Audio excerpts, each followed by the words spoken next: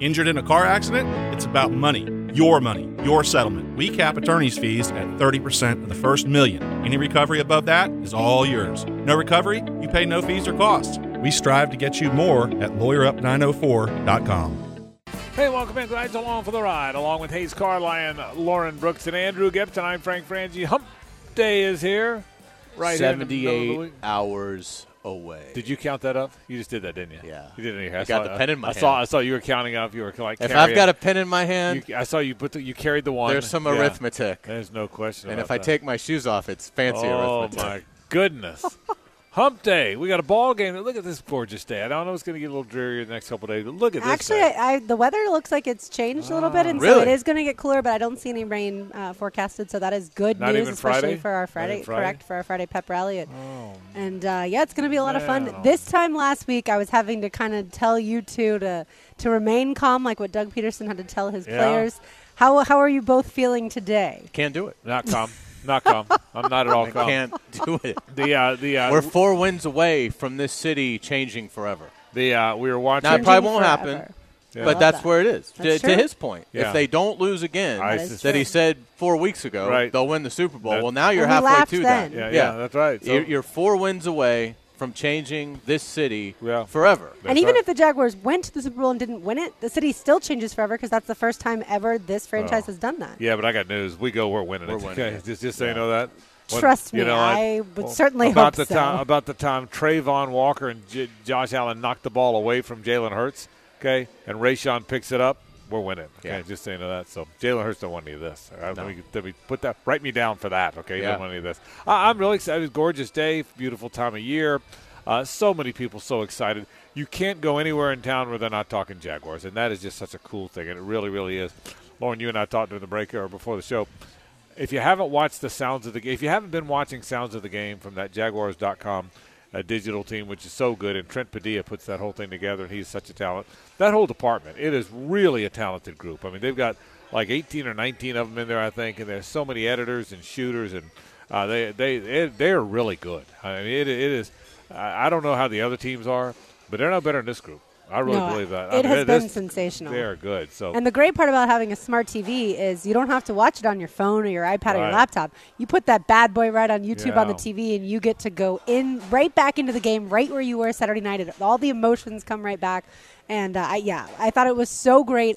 I had tears in my eyes at the end, even though I know how the story ends Saturday night. I still had tears in my eyes, and I loved when Tyson Campbell gets the turnover chain put around his head, and he's celebrating the fact that he got to pick off Josh Dobbs, and they come back and they sit on the bench, and he's like, "Where did you get this?" to Rayshon Jenkins, and Rayshon's like, "Oh, I got it from the stands." One of the fans. I just picked it up from the stands. Like, where did this come from? We've never had this all season. And I got to be honest. If we're being honest, I'm not afraid to say it.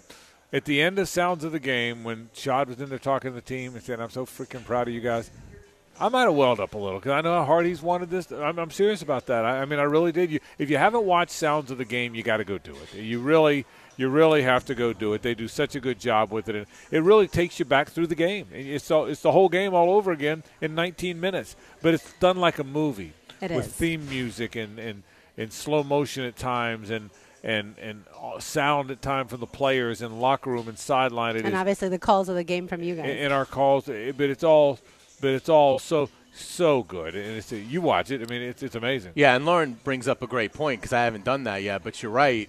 It deserves I haven't done it either. whatever the biggest screen is in your house or Yeah. that you have, put it on that screen. You're dead on. I can't wait to do that for next week. I haven't done it either. That's a great it's suggestion. even better. I'm going to do it tonight. Because it really is. It's like inside the like a NFL. mini documentary. Except instead of getting, back in the day, you watched Inside the NFL and, you get those great 2 or 3 minutes of how the game went. And this is, to your point, it's 19 minutes. It's a Braveheart version of that. And it really does seem like it's been put together by Spielberg or Christopher Nolan. I mean, or It James does. Cameron. It's I mean, dramatic. It is incredible. So yeah, kudos to those guys. It's fantastic, and yeah, you just see so much color that really enhances your enjoyment of this special run. This one's 19 minutes. Most of them are 10 or 11. They were kind of kidding Trent about how long it was. But it's worth every bit of it. It's worth every bit of the 19, I can tell you that. I have to say, going into it, I was like, wow, that is longer. This is going to – but then about when it came to an end, I was like, I would absolutely watch 10 minutes more of this. It was so exciting, and obviously the win was in such dramatic fashion. And, I mean, there were so many big plays in that game, too. And so, yeah, they did a fantastic job. How about Brinson Buckner firing up the guys before the game? Yeah, I was ready to suit up right then, too. So that was a great part. That was a great way to start it. I mean, I think he said Gibby. Yeah, he did. But there's so much of it. You're right, Gib. That was great. There's so much of that stuff that hearing the coaches talk to the players, hearing the players talk to each other, hearing Doug and Shad talk to the team after the game. You don't get that stuff, you know, and it's really, I'm telling you, it's really good, and you get the feel of the game. You know, it was really, really good. So again, sounds of the game. You can find it on the Jags YouTube channel. If you haven't watched it, I'm guessing a lot of people hear me now have watched it. I think people literally count down for it to come out on Tuesday night. It's Tuesday night at 7 o'clock. It's either Helmets and Heels or the Sounds of the Game. That's one or the other. That's two pretty good options of what that is. So anyway, if you get a chance, you have a great chance to listen to it. You really should do that. I'm going to start the program in about 5 minutes, or continue the program about 5 minutes. Doug Peterson for Coach of the Year. I got a lot of thoughts about that. I'm trying not to be a homer. We haven't talked at length about that, but I'm going to go through a little bit of it with you today, and we'll talk about that. Injured quarterbacks sure are all the rage. Do you realize this week, Brock Purdy, I know he's been great, but he's still Brock Purdy. He's still a guy that nobody knew, right? Skylar Thompson. Anthony Brown could start a game today. Do you know who Anthony Brown is? I think he played C-3PO. Yeah, I mean Anthony Brown. Do you know who Anthony Brown is? Nope. Okay. I mean, Anthony Brown could start a playoff game. I can assure you that's a guy that just about everybody in our listening audience has never heard of. I mean, think about that, right? Yeah, I'd say there's going to be a couple laughers this weekend. Yeah. Miami Buffalo at the top of that list because it's going to be, I think. So you think Josh Allen's better than Skylar Thompson? I'm going to go. Okay, if you had to pick two. Yeah, I try and save my real bold predictions for the end of the week. Yeah. But I will throw that one out there on a Wednesday. And Joe Burrow better than Anthony Brown. Yes. For you. Yes. I mean, that doesn't mean everyone's got to agree with you, but that's where you are. I always save, a bold prediction for when we're at, Island Wing Company, and today we're here on Southside. Right. And I will go with Joe Burrow is better than Anthony Brown today. So, yeah, the Ravens are in big trouble, and the Dolphins are in big trouble. Really, to your point, though, the mysterious team is the 49ers. They feel like they're the strongest team in the NFC right now in terms of momentum, but you do wonder, does Brock Purdy turn into Brock Purdy at some point, turn into, a seventh-round rookie, and does he do it at the most inopportune time? I mean, to this point, all I've seen is Brock Purdy play well. That's all he's done. Yeah, so I can't at this point say, well, he's going to fall apart soon because it's the playoffs. No, he has been – Mr. Irrelevant has been an excellent quarterback. I expect that to continue. Yeah, sometimes it is what you see. Don't overthink it.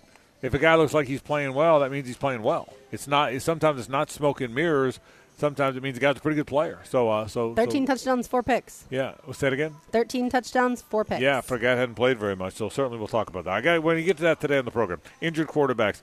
There's a cool Netflix documentary you were telling me about coming out. Tell people what that. We'll talk about that later. Yeah, February 15th. Netflix followed the PGA Tour all of last season, just to do a cool behind the scenes on this is how the PGA Tour season went along. Never dreaming that the Live Golf controversy would become probably the biggest golf storyline in 25 years. And so certainly negative one. Yeah, so the trailer really leads you to believe there's going to be some very interesting, explosive revelations coming out of, their access behind the scenes to what the golfers were thinking at the time and throughout the year, and golfers that I'm sure, ended up defecting at the end and going over to the Live Golf. That'll be fascinating because I think the PGA Tour did a great job of always remaining composed from the outside perspective. They never freaked out. They never got upset. All we saw was we're just going to take the high road. And right. I think behind closed doors, certainly all of the drama happened. And so getting kind of a peek into that will be fascinating. Yeah, it really will. I agree with you. So certainly we'll talk about what that means a little bit later on. But let's Gator basketball. You guys were right. I was wrong. I that's the best game they've played, and they are. I will say this. We'll talk more about it, but they are rounding into something that at least we have an idea what they are. They're not great, but there's a toughness to them. So I don't think LSU's great either. But should they be great? Like that's not fair to expect in his first year. No. I think they could be pretty good, which I think would be awesome for his first year. They could finish 8-24, and I'm not indicting him. Yeah, he just got there. He's had to find a way. I mean, I you know how I feel about this. We indict our coaches way too early. I'm the poster child for that. So, but I'm just saying. They're better than there's the possibility exists that they might be better than I thought they were going to be. You've thought that all along. You all both thought they'd be okay all along. Well, it's funny because if you were only watching the first half, last night towards the end of the first half got better, but the first half against Georgia and the first part of the first half against LSU, you thought this team is terrible. They're never going to win a game. Yeah, right. And they've looked that way a few times. So we'll talk about that. That comes up later. Let's start with the Jaguars. I'm going to start with Doug Peterson for Coach of the Year and why after this on 1010XL and 92.5 FM. I have a vote on the AP awards, and I voted for Doug for Coach of the Year because I think what he has done, I knew he would do well, and I knew he'd transfuse energy into this franchise and get them going, but I thought it would be a couple of years to really get it, and it clicked in after about 8 weeks. It's amazing. The comments of Tony Dungy about how he voted for Doug Peterson, Coach of the Year. I've tried to stay out of things that seem so blatantly Homer-istic, even though I'm a Homer, and I make no apologies for that. But I got thinking about it. I think he's the Coach of the Year. I don't think he'll win it. I think Nick Sirianni will get it. But I think, and I'm okay with that, I think Nick Sirianni's done a good job with that team. I think other coaches have as well. I think it's a good ballot this year. But I think Doug Peterson is the Coach of the Year. Nick Sirianni, they were a +5. They were 9-8 last year, 14-3 this year. They're 5 games better. Kevin O'Connell took over an 8-9 team in his first year, was also a +5. They're 13-4. But neither one of those guys had the dysfunction to take over that Doug did. The only 2 +6 coaches in the league are Doug Peterson and Dan Campbell. But Dan was there last year, okay? Doug Peterson is a first-year coach. He inherited a amazingly dysfunctional circumstance, one of the most dysfunctional circumstances of all time. He inherited a second-year quarterback who was rattled, who had not been coached very much in his first year. He inherited an incredibly young team with almost no players from 3 years ago, almost zero players were on the team 3 years ago. And in 1 year, he has them 9-8, division winners after being 3-14 a year ago. He has them well positioned to win a playoff game, may not win it. I don't believe there's a coach in the league that did a better job or accomplished more than Doug Peterson.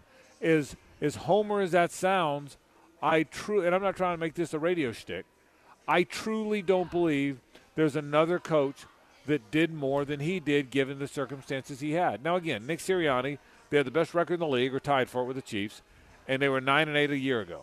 And they had not been a terrific winning franchise since Peterson left there. I get that. But they did just win the whole thing 5 years ago. Doug Peterson took over a team that's been to the playoffs twice since the early 2000s. And I think it's the best coaching job of the year. He calls his plays. You'd have a hard time convincing me somebody did a better job given what they were coaching. I am fully convinced he should be the Coach of the Year. I don't think he will be, but I agree with Tony Dungy. And I'm trying not to be a homer. I'm trying. This is Frangie. Let's rev up the Jags fans some more because I already revved up. I'm trying. That as God is my witness, that is not my intention here. I think he should be the Coach of the Year. I think he's got a great case. That's who I would vote for. I'd vote for Doug Peterson, but I know everything that went on here, so it's easy. To me to see that this team won 4 games over the previous 2 years combined. Obviously had the worst head coach in NFL history last year. A team that had lost all trust in the process, the coach-player relationship.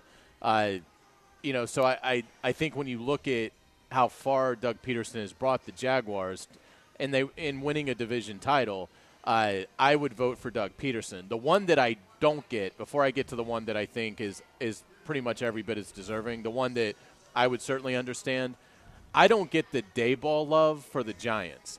They finished 9-7-1. They finished third in the East. Now, they did win get a wild card berth, but they faded. I think there was more to work with in New York than there was in Jacksonville. So I don't understand. And he was the front runner. Now, I don't know if that'll take him to the finish line. Daboll, I don't get as much. I would be upset if Daboll gets it over Peterson. The coach and Sirianni obviously deserves consideration. The coach that I really think is on par with Peterson is Kyle Shanahan in San Francisco. Because to lose your starting quarterback, then to lose your backup quarterback, and have to move to your third-string quarterback and go 13-4 is a testament to what a brilliant coach he is offensively. So, I would give it to Peterson. I would certainly understand Kyle Shanahan getting it. I would understand Sirianni getting it. I will be disappointed if Daboll is the selection. I think, to your point, Frank, I don't think it's a homer point because there were only 2 teams all season that finished without a Pro Bowler, the Bears and the Jaguars. The Bears finished where? With the number 1 overall pick. The Jaguars finished winning the division and making it into the playoffs. So, and you add everything that went wrong last year. The coach didn't survive the year. You had a culture where he may have kicked someone. Like all those things you take and you say, wow, look what Doug Peterson did. But to have the talent that the other teams, I mean, including Kyle Shanahan, so much talent on that roster. Yes, he's done great things with backup quarterbacks, but there's still way more talented players. And yet Doug Peterson was still able to get this team to where they are. Brian Daboll, great point about the Pro Bowlers. Great point. I hadn't thought about that. You're right. Brian Daboll, I think he did a good job. I think he resuscitated. I'm not saying he didn't do a good job. But he I did agree. A good job. But I left him out. He was a +5 too. There were 4 wins last year, 9 this year. So I left him out of the +5 or 6 department. But I don't know that he did any better job than Kevin O'Connell did.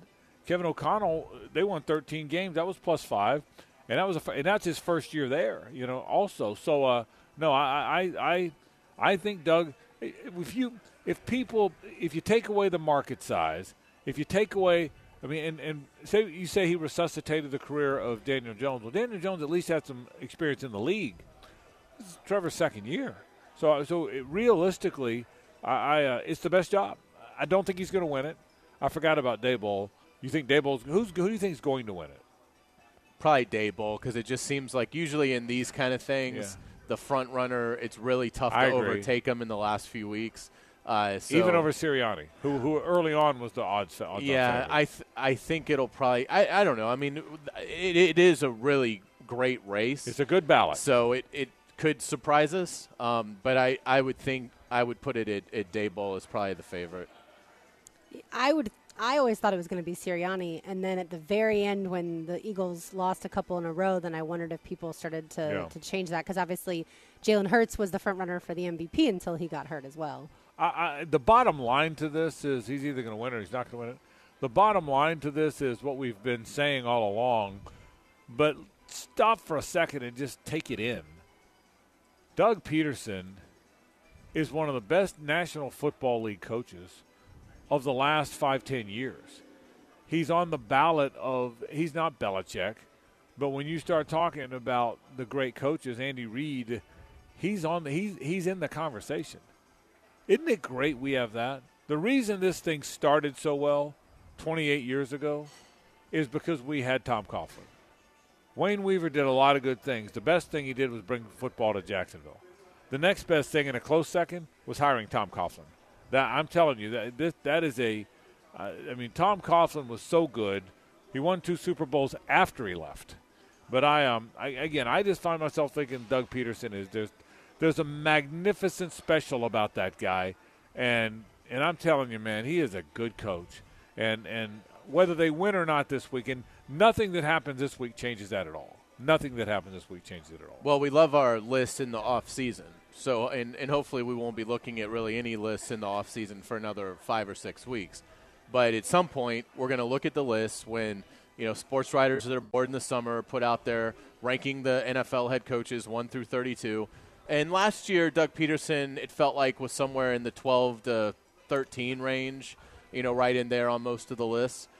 He's going to be top 5 next year. No question. Because now you've got the Super Bowl championship in Philadelphia, plus getting the Jacksonville Jaguars to an AFC South title in your first year.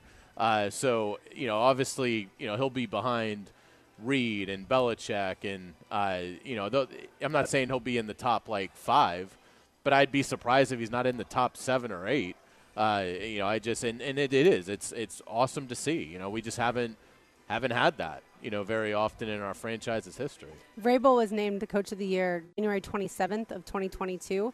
So we still have a couple weeks based off of how the Jaguars do. Maybe I think the voting's done. The voting's already done? Okay, they just haven't announced it yet. Okay, because I was going to say, if the Jaguars win 2 games, then you'd think it would have to be Peterson. The Jacksonville Jaguars have moved on to the second round. This is their 28th season. In 27 previous years, the Jacksonville Jaguars have moved on to a second round of the playoffs 5 times. 96, 98, 99, 2007, and 2017. 5 times in a 27-year history of a franchise. This guy is 1 game away from doing it in his first year, inheriting a rookie quarterback and youth all around him, and Lauren made the best point of all, and 0 Pro Bowlers. How about that?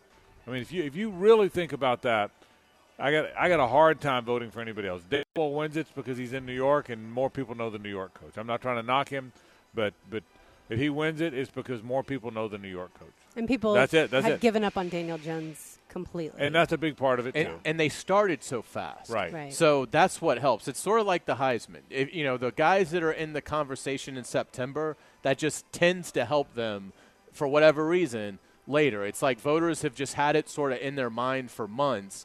The Giants, I think, started, 6-0 or something like that? They started incredibly hot, and then they sort of fizzled, which is why I don't think he should win it.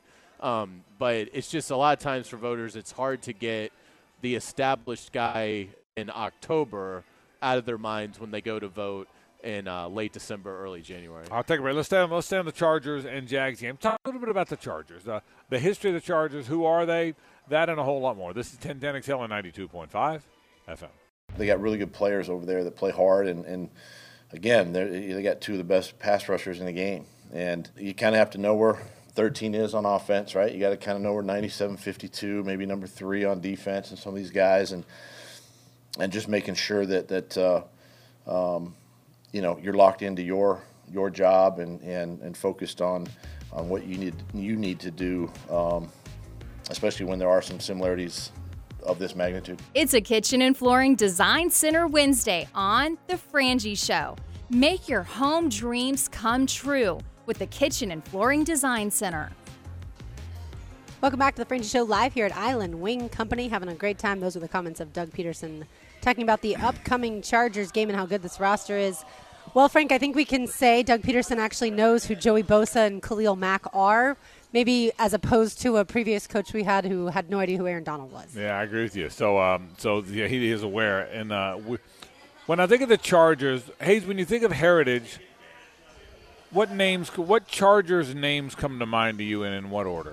When I was a kid, Fouts was at the end of his run. So the Chargers, to me, have always been the team that in a big game will score 38 points and lose the game. Yeah.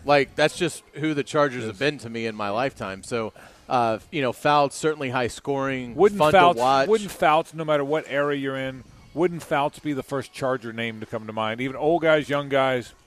I think so. I mean, obviously, Phillip Rivers was there for a long time, did a great job. LaDainian Tomlinson's one of the most electric players we've had in this league since, 2000. So, I mean, Antonio Gates, one of the best tight ends to ever do it. They've had some great offensive talent. Now they've got some elite defensive talent as well. But I think you think of Fouts and Kellen Winslow. Who do you think of when you hear Chargers? I think of LT. You think of LT? Okay. And certainly he was a great player. And Phillip Rivers was a very good player. But I think you hit it. They went to one Super Bowl in '94 and got spanked. That was when it was 49-26, but it was never that close. They got really spanked by the Steve Young threw 6 touchdowns in that game. Yes, by the 49ers. If you look at their history, their recent history, they won a playoff game in 2018. They won a playoff game in 2013. They won a playoff game in 2008. That's about it. I mean, did you realize? I mean, other than 94, with good talent, yeah. They've never had a plunge. You know, they've always done a good job. They went from Drew Brees to Phillip Rivers. I mean, right. You know, but they just have never been able to have. They have no clutch gene in that franchise. Yeah, by my count, they've won. They got to the AFC Championship game in 2007, okay, and lost to the Patriots in 2007. Since then, I've got them for 3 playoff wins since 2007. And they've never gone, and they've never had and never 2 in the same year since that 07. And then before that 07 team, they hadn't won a playoff game since 94 when they lost to the Super Bowl. So they really, half the time people don't know what city they're in. Neither do they. Yeah, I mean, think about it. I mean, they're a cool looking franchise. Like old timers remember John Hadle and Lance Allworth. I mean, I barely remember them. I think younger people would remember Fouts. The best era of Charger football ever was Fouts and John Jefferson and that group. That's the Kellen Winslow, that senior. That's the best era, I would say, of Charger football ever, which was in realistically 80. I mean, 1, 2, 3, 4. That's 4 years in a row they at least went to the playoffs. I don't think there's ever been anything like that for the Chargers since. No. I mean, again, Phillip Rivers, very consistent player, will have a strong case for Hall of Fame consideration. So they've been consistent, but they just haven't ever been able to win the real big game. They've had some moments in the playoffs. I remember Phillip Rivers, I want to say, tore his ACL and still beat Peyton Manning and the Colts, and I think that was a 6-1. Or something like that. Or I mean, it was an unbelievably big upset at the time. But they didn't follow it up. They didn't win the next week. And they just have never been able to sustain anything, considering they've had – I mean, if you've had Dan Fouts, Drew Brees, and Phillip Rivers, and Justin Herbert now for a few years, and you've got really nothing of consequence to show for it, you're an underachiever. Right. End of story. You're an underachiever. They've had years. Wasn't Schottenheimer the coach there when they went like 14-2, lost their first playoff game, and they fired him? Yeah, that's right. I think that it wasn't. When he coached the Chargers, it was him. That's not Cleveland. He was there. Yeah, that's right. Yeah. That's exactly right. That's all you need to know about the Chargers. Yeah, that's who. I certainly hope they don't have any clutch genes on Saturday night. No, I don't think they will. I mean, I think it's a game that comes right down to the end because that's the Chargers. But I think either they're going to need a score or they're going to need a stop. Right. And I don't think they're going to get it. I think the Jaguars – I think it's going to be incredibly close, right. Incredibly entertaining. But I think it's going to be like Jaguars 38, Chargers 37. Marty Schottenheimer's last year there in 2006, they were 14-2, lost in the playoffs. LaDainian Tomlinson was Player of the Year, MVP and Offensive Player of the Year. They were 14-2. Lost 24-21 in the playoffs, and he got fired. How about that? That's tough sledding, isn't it? That's tough. That's insane. But like we talked about, as you mentioned, Brandon Staley may have a 10-7 season and still get fired. Yeah. By the way, Daniel Popper today tweeted that Mike Williams, with the back injury, was not on the practice field again. So I'm going to hope that he's got back issues and he's not able to play. By the way, the other the 2 years before that with Schottenheimer, he was 12-4 in 04. Dropped to 9-7 in 05, 14-2, and got fired. That's pretty bizarre. That's unreal. I did not remember that. So you guys just said that. I did not. So that they've not been a. And by the way, I do this heritage thing a lot when the Jags are playing a team. Make no mistake about this. Heritage matters. When you're a struggling franchise like the Jaguars have been, you have to overcome that heritage, that negative heritage. You do, because we're going to lose again can permeate through your fan base. It can permeate through your locker room, and you have to overcome that. That's a real thing. To your point about the Chargers, the fact that the Chargers have never finished a deal matters because that's the conference. They're out and about. They see fans. They go to restaurants. So and all they're matters. Hearing all week is you guys aren't going to lose to the Jaguars, are you? Right. I mean, you can't possibly. That's lose all again. All they're going to hear. Yeah. All week. Yeah, and let me restate something I said a minute ago earlier. I think I said it yesterday's program. The Jaguars won up there 38-10. Now, this is an entirely different makeup. Herbert had the ribs. Mike Williams didn't play. Keenan Allen didn't play. Bosa got hurt in the game. Mike Williams played, but they didn't. He caught a touchdown. I think about it. Mike Williams did play. I keep saying Mike Williams. He did play. Keenan Allen didn't play. Correct. Herbert was injured. So Bosa got injured in the game. So people say it's a different game, different team. Okay, I'll buy some of that. But make no mistake about it. This team knows they beat that team 38-10. So there is a level of confidence that helps the cause. Jacksonville isn't good enough to be overconfident against anybody because, to your point, everybody thinks they're going to lose because everybody always thinks the Jags are going to lose, right? But I'm just telling you, there is some significance to the fact that this young team is playing a team it knows it can play with and rolled earlier in the year. Yeah, and I agree that you can't look back at Week 3 and take much out of it, but you can take things out of it that ended up being consistent for the Chargers. And a consistent for the Chargers throughout the season was they were awful against the run. They finished 28th in the league against the run. They gave up 2,478 yards on the ground, a 5.4-yard average, and 17 touchdowns on the ground. And you go back to Week 3, James Robinson, 17 carries for 100 yards, 5.9-yard average, touchdown. Had the big 50-yarder.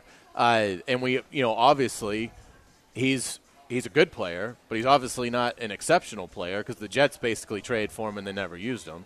Etienne had 13 carries for 45 yards in that game, but he was still finding his way. He's a much better player now than he was in his third game as a pro. So that is something that I think you can take out of Week 3. The Jaguars were able to run the ball against the Chargers in the first meeting in their house. Stands to reason they're going to be able to do it Saturday night at TIAA Bank Field, assuming Doug Peterson wants to emphasize it. Yeah, absolutely, and I think those are really good points. Look, I think, yes, you watch some film from Week 3. That's what Mike Caldwell said today, the defensive coordinator. But I think certainly they're going to watch much more film of the last few weeks. Maybe not even as much against the Broncos since that game didn't matter as much. But I think this Jaguars team, the good part about watching that Week 3 film is they do regain kind of that confidence. Because, look, the offense right now I think is while they've had a good week of practice, as Press Taylor said, they still, I think, are a little shaky coming off of their performance. But let me tell you what I think about the offense. Think about this for a second. You played the Jets. You knew they weren't going to score a lot of points. It was a rainy night. You get a little bit of a lead, you're okay. Week later, you play the Texans. You know they're not going to score a lot of points. You know you don't need to score a lot of points. You get a little bit of a lead. Now, they wound up scoring some. But you know there's not a sense of urgency to score against the Jets. There wasn't a sense of urgency to score against the Texans. And then you play the Titans at home, who were very one-dimensional on offense, and you got a hunch they're not going to score a lot of points. So the reality is the Jets scored 3, the Texans scored 3, the Titans scored 16, and all of those teams were teams you knew probably weren't scoring a lot. So you can be complacent on offense. Not on purpose. You don't say let's be complacent, but it can set in. There's not this sense of urgency that you have when you're playing the Chiefs. There's not this sense of urgency. Every possession counts. Every moment counts. Every 3 and out is a dagger. You don't feel that way when you play those 3 teams. Well, guess what? That game is come back now. This now is a game that there is a sense of urgency because you're not playing the Jets, who you know is not going to score very much on a rainy night. You're not playing the Texans, who just aren't very good and aren't going to score very much. You're not playing the Titans, who lost their quarterback, so all they can do is give it to Derrick Henry. Those teams are gone. You're playing a team with a high-flying quarterback and really good receivers. And so now that sense of urgency will come back. Again, you never wanted it to go away, Hayes, but sometimes it does. Yeah, absolutely. It's going to be a really huge challenge for the Jaguars defense. A challenge, frankly, I think they're going to lose. It's just a question of will the Chargers defense do as well a job or as little of a job as I think the Jaguars defense will do. And that's not criticize the Jaguar defense. They're the reason there's a game Saturday night. The defense and the special teams are why the season is still going. If it was up to the offense, they'd be playing golf today because the season would be over. The Titans would have won the other night. So the defense deserves all the credit in the world. But you're exactly right. This isn't Zach Wilson or Davis Mills or Joshua Dobbs. This is one of the best quarterbacks in the league. And that's not lost on them. With a tremendous amount of weaponry. So, yeah, I mean, I think it's going to be an incredibly entertaining game. I'm surprised the over-under is where it is. It's like 47.5. I think it goes well north of that. I think both teams are in the 30s. And I think it's going to be an outstanding game. But I have little confidence that Jaguars are going to slow down the Chargers very much. But I have immense confidence that the Jaguar offense is going to just have their way with the Chargers defense for 60 38-35. I think that's where we're headed, yeah. By the way, the Jaguars score marginally more than the Chargers do per game. Points per game for the Jaguars this season, 23.8. Points for the Chargers, 23. It feels like the Chargers score more than the Jaguars do per game because that's just what we're kind of trained to think is the Chargers and that West Coast offense. And the Jaguars are a team that the last few weeks haven't been playing that well offensively. But as the season went, the Jaguars actually scored more points per game. But the numbers you just read out, what really jumps out is not who's ahead, but how similar they are. Mm-hmm. They're very quarterbacks are similar. We talked about the similarity in the quarterback numbers yesterday. Well, now the similarity in the offensive numbers. Look, yeah, good night, no rain, not a lot of wind. Yeah, you got a hunch. Both teams in the 30s. I'd be a little bit surprised if they're not now. That's also the kind of game that because every possession matters, that the team that makes the mistake loses that game. You know, you can overcome a mistake when you're playing a low-scoring team. The team, either way now, the team that makes a mistake could lose that game. Let's throw the pitch out. Any pitches this season? No pitches? Pitch-free? Pitch should free. Be a pitch-free game plan? I think Trevor's been off pitch all season. I'll say it like that. Off pitch. Yeah, no pitches. No pitches. Brooks says no pitches, Carline. Your thoughts, please. I'm totally fine with pitch-free, no pitches. Pitch-free football? If Tommy Frazier shows up in a Jaguars uniform, then feel free to pitch it. But, right. But because Tommy doesn't need to because he'll run over. He may come to the bar and run over you before he even gets down to the stadium. So, I'm fine with – look, don't abandon the trick play. That's what makes you a great coach if you're Doug Peterson. I'm not saying that because and look, he's going to need to be aggressive. Both these coaches are. If it's 4th and 3 or less, you're not going to see the punter come out unless these guys are backed up inside their 40. But if once they get beyond their own 40, you're defending 4 downs. That's the mindset that you're going to have. And, if you're Doug Peterson, I don't think you have to gimmick this a lot. Because I think you're going to have ETN on the ground whenever you want him. I think Trevor's going to play well. But, that's part of Doug Peterson's DNA. So I'm fine with the gadget play, but I don't particularly want to see Trevor having to make any kind of pitch. Let's do like maybe a double pass. Or, I'm fine with the flea flicker. Let's just put Jamal Agnew in a wildcat and let him find a hole and just take it to the house. I think what Carline is saying is he's coming with you on pitch-free football. Yes. I think everyone probably is at this point after watching it. By the way, Jaguars, we all know this, best 4th down defense in the league. Chargers were tied for 6th, tied with the Bears and San Francisco. We'll take a break. When we come back, let's get into a little bit of hoops. That's next. Stay with us. Well, gentlemen, for everybody who had written off the Florida basketball team, and I can understand why some people did, last night went into Baton Rouge and defeated LSU 67-56. LSU had started off the season pretty good, did just lose to Texas A&M. That's what gave me confidence. But, Frank, it feels like all of a sudden Colin Castleton's kind of gathering this team back around him, and he wasn't necessarily great from the floor, but great from free throw. Yeah, I'll say this about them. I don't think they're very good. I'm not sure Texas A&M or LSU are very good, or Georgia is very good. But beat the teams that aren't necessarily very good either. That's what you do. If there's 2 rungs of teams, there's one division of really good teams, Alabama and Tennessee, and I guess Kentucky's in it, maybe not, but Alabama, Tennessee, and Arkansas, and Auburn. Well, there's other group teams that beat the rest of them. So here's what he's figured. Here's what I think the Todd Gold has figured out. He doesn't have much at the 4 spot. Felder doesn't play at all anymore. Fudge starts the game, and then he plays at the end when you need defense. But he's not a very good player. He's not a particularly good player. So he says he's playing 4 guards. You realize that? He's playing, if you count Kwesi Reeves as a guard, he's 6'6". He's sort of a small forward swingman. But he's playing all guards. And they're playing pretty good defense. I think they figured out they can't shoot it. So D them up. And they've become a very good defensive team. Now, again, I don't know. A good test will be Saturday. But that guy Dennis Gates, who was on Leonard Hamilton's staff for all those years, went to Cleveland State, and they were really good, and now he's taking the Missouri job, and they're really good. He's a really good coach. So it'll be a good test. But 9-7, 2-2, you win Saturday, and it's a home game, and Missouri's good, but they're not Tennessee or old Kentucky. 10-7, 3-2, it's not an abomination. It's not nearly as bad. Again, I'm not sold on them yet.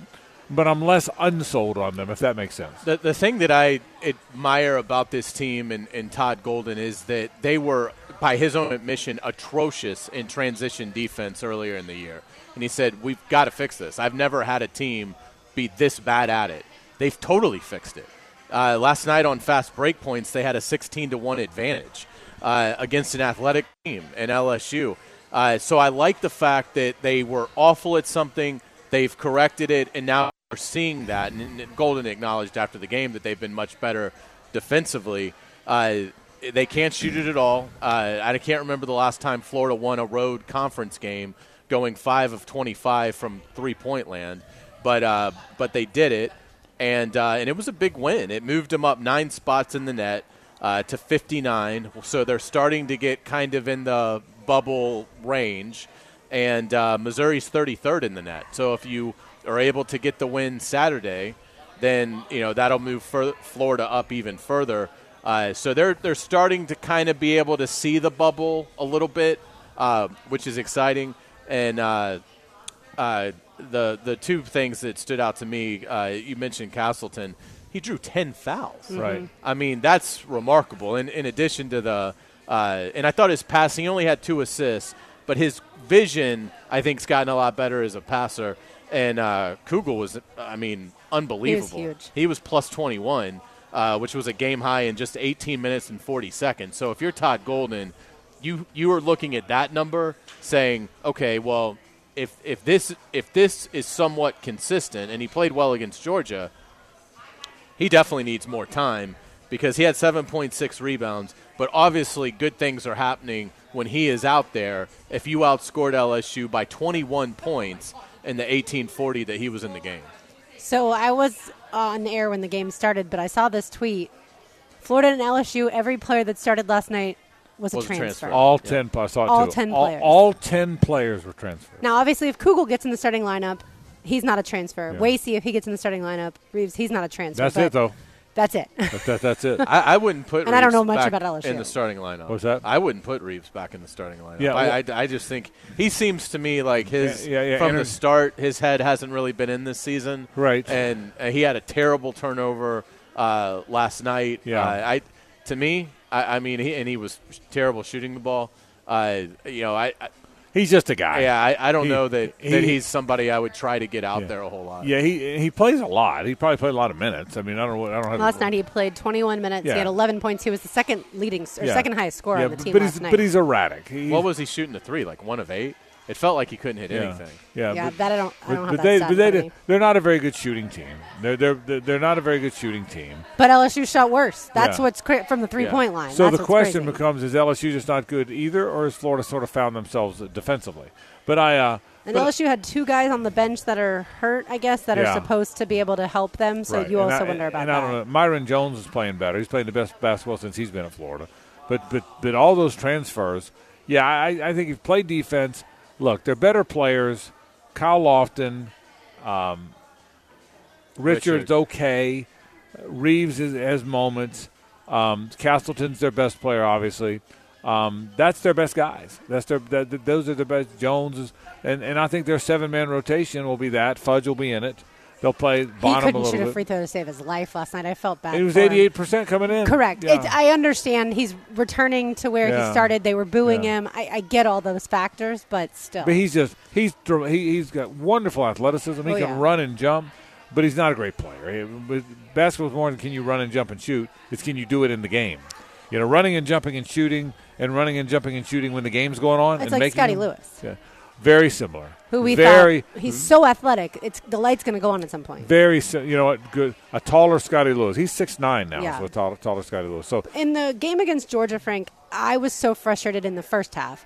It didn't even look like Florida was hustling to loose balls. And they said the first half he said they didn't think they hustled. Ever since then, it feels like they have gotten after it, and they are starting to hustle more. And so I'm not sure what Todd Golden said to them at that halftime, but it seems to have worked. Yeah, my guess is they're an average team They'll lose to Tennessee. I keep saying Kentucky. Maybe Kentucky's no good. I know Kentucky lost to South Carolina They're last actually night. A game up on Kentucky in the SEC standings. You don't see that very now. often, do you? Yeah, Florida's 2-2, Kentucky's 1-3. And any time that Florida's a game up on Kentucky in the SEC standings, I'm prohibited from complaining about the basketball team.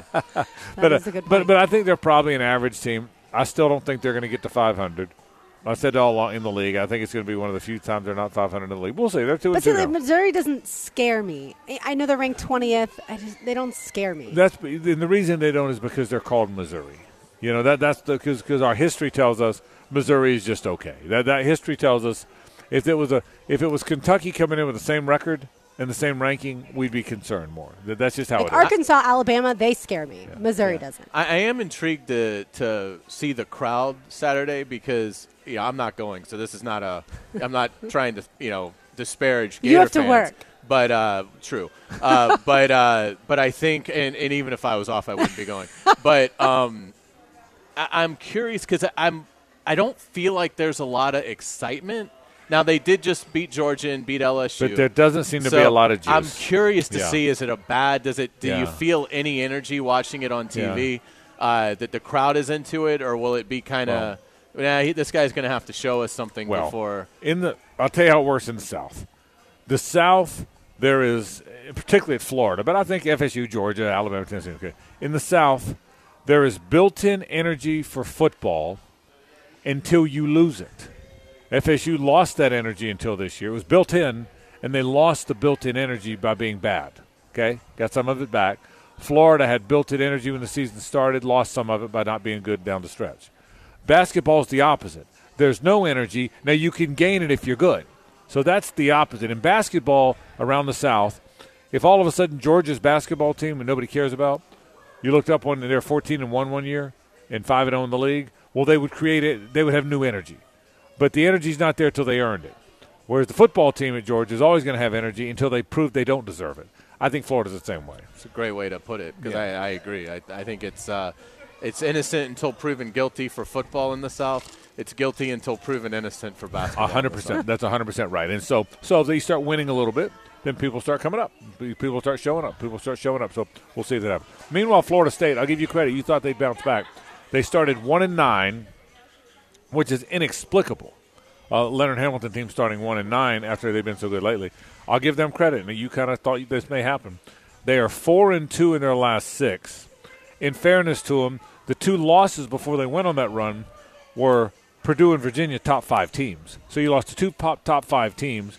Then you've since won 4 out of 6. Of your 4 out of 6, one of the losses is at Duke.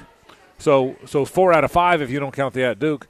They've played better. They go to Wake Forest tonight. Then they come home to play. And Baba Miller joins them tonight. And Baba Miller finally gets to play. Then they come home against Virginia.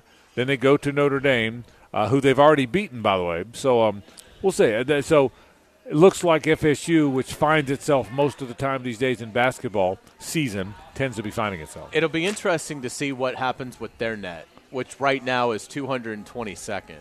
So, obviously, they're not even remotely – I mean, at that point, you've got to win the conference tournament to get in.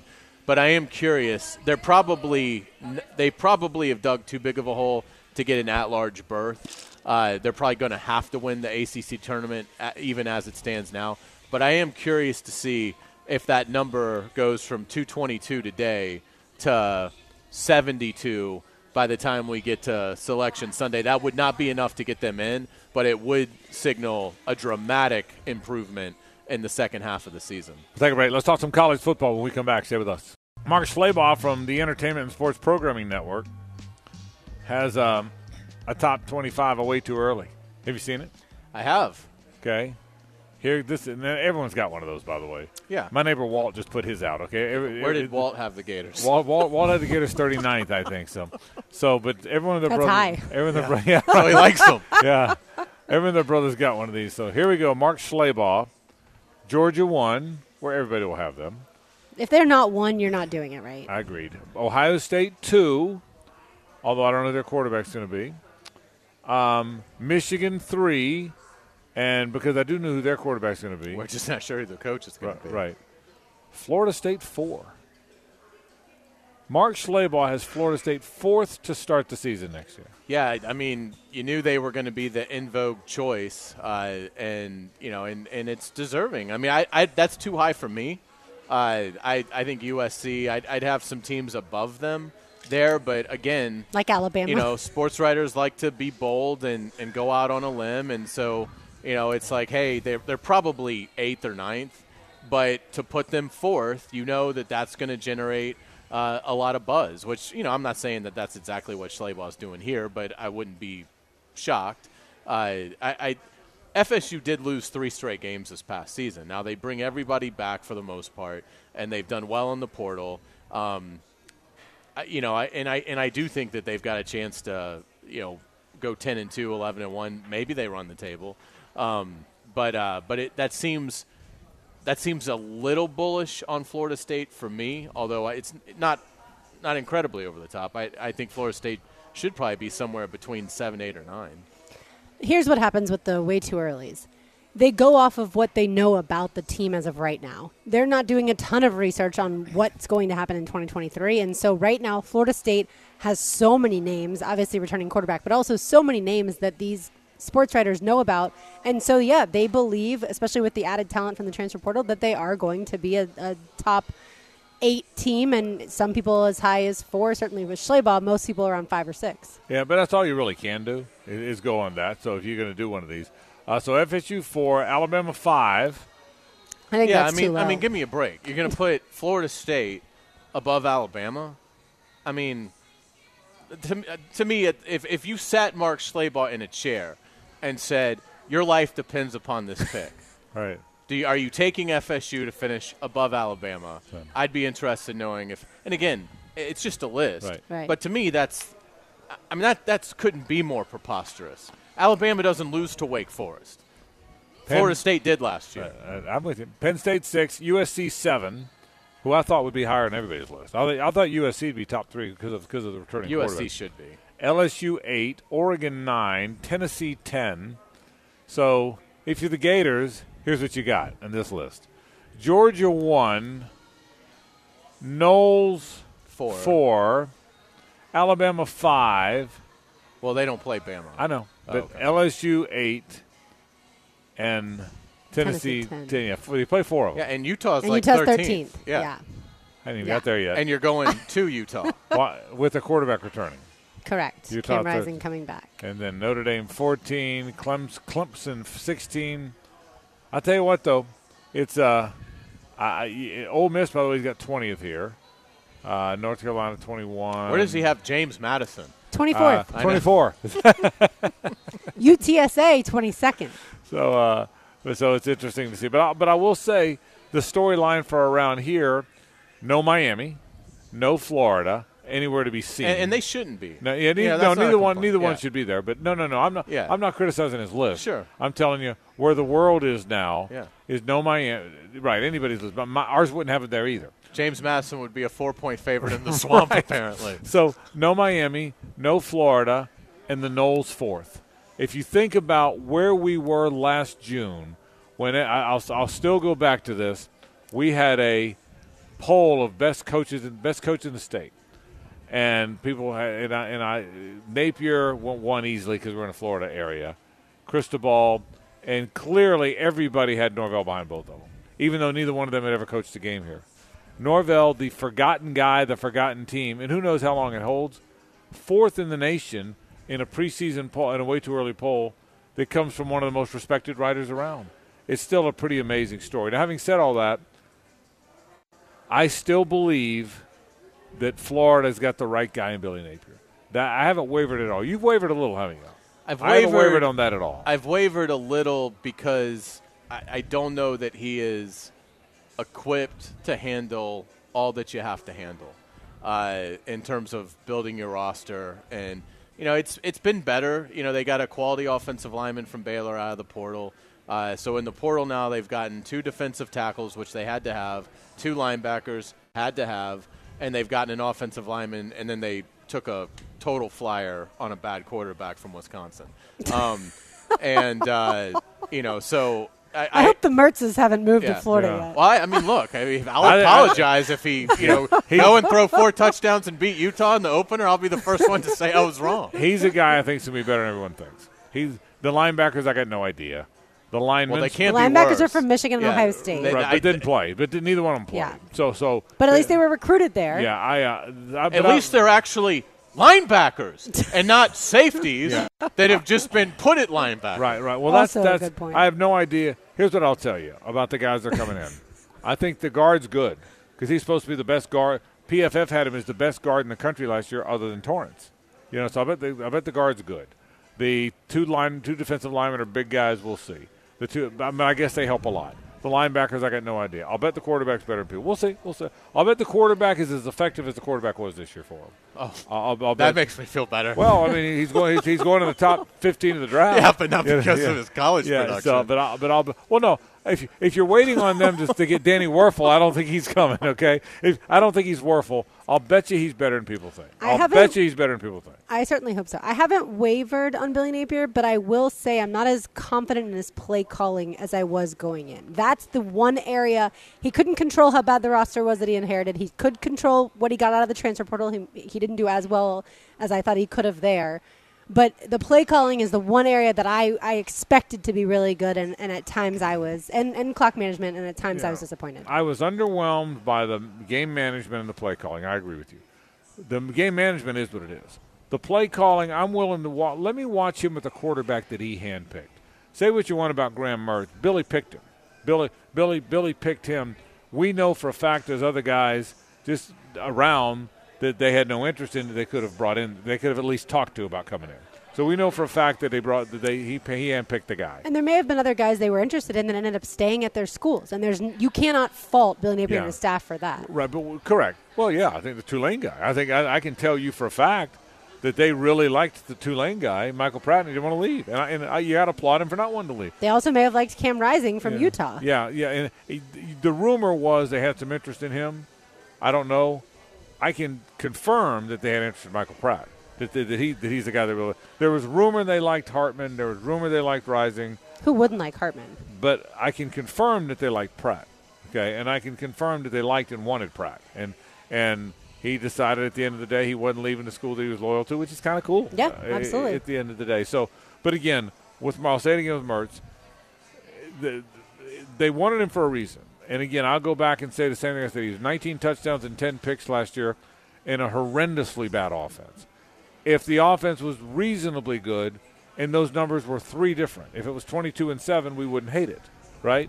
It was 19-10, which, by the way, was the best touchdown-interception ratio a Paul Chryst Wisconsin quarterback ever had, just about. So we'll see. Are we nearing lobotomy territory? What does that mean? A few years ago, when it came to the Gators, Frank, you thought Hayes needed a lobotomy. Well, I always think that, but I mean, the Emory Jones. Emory Jones. What happened? What did we say? It was, what was it? Emory Jones Trask?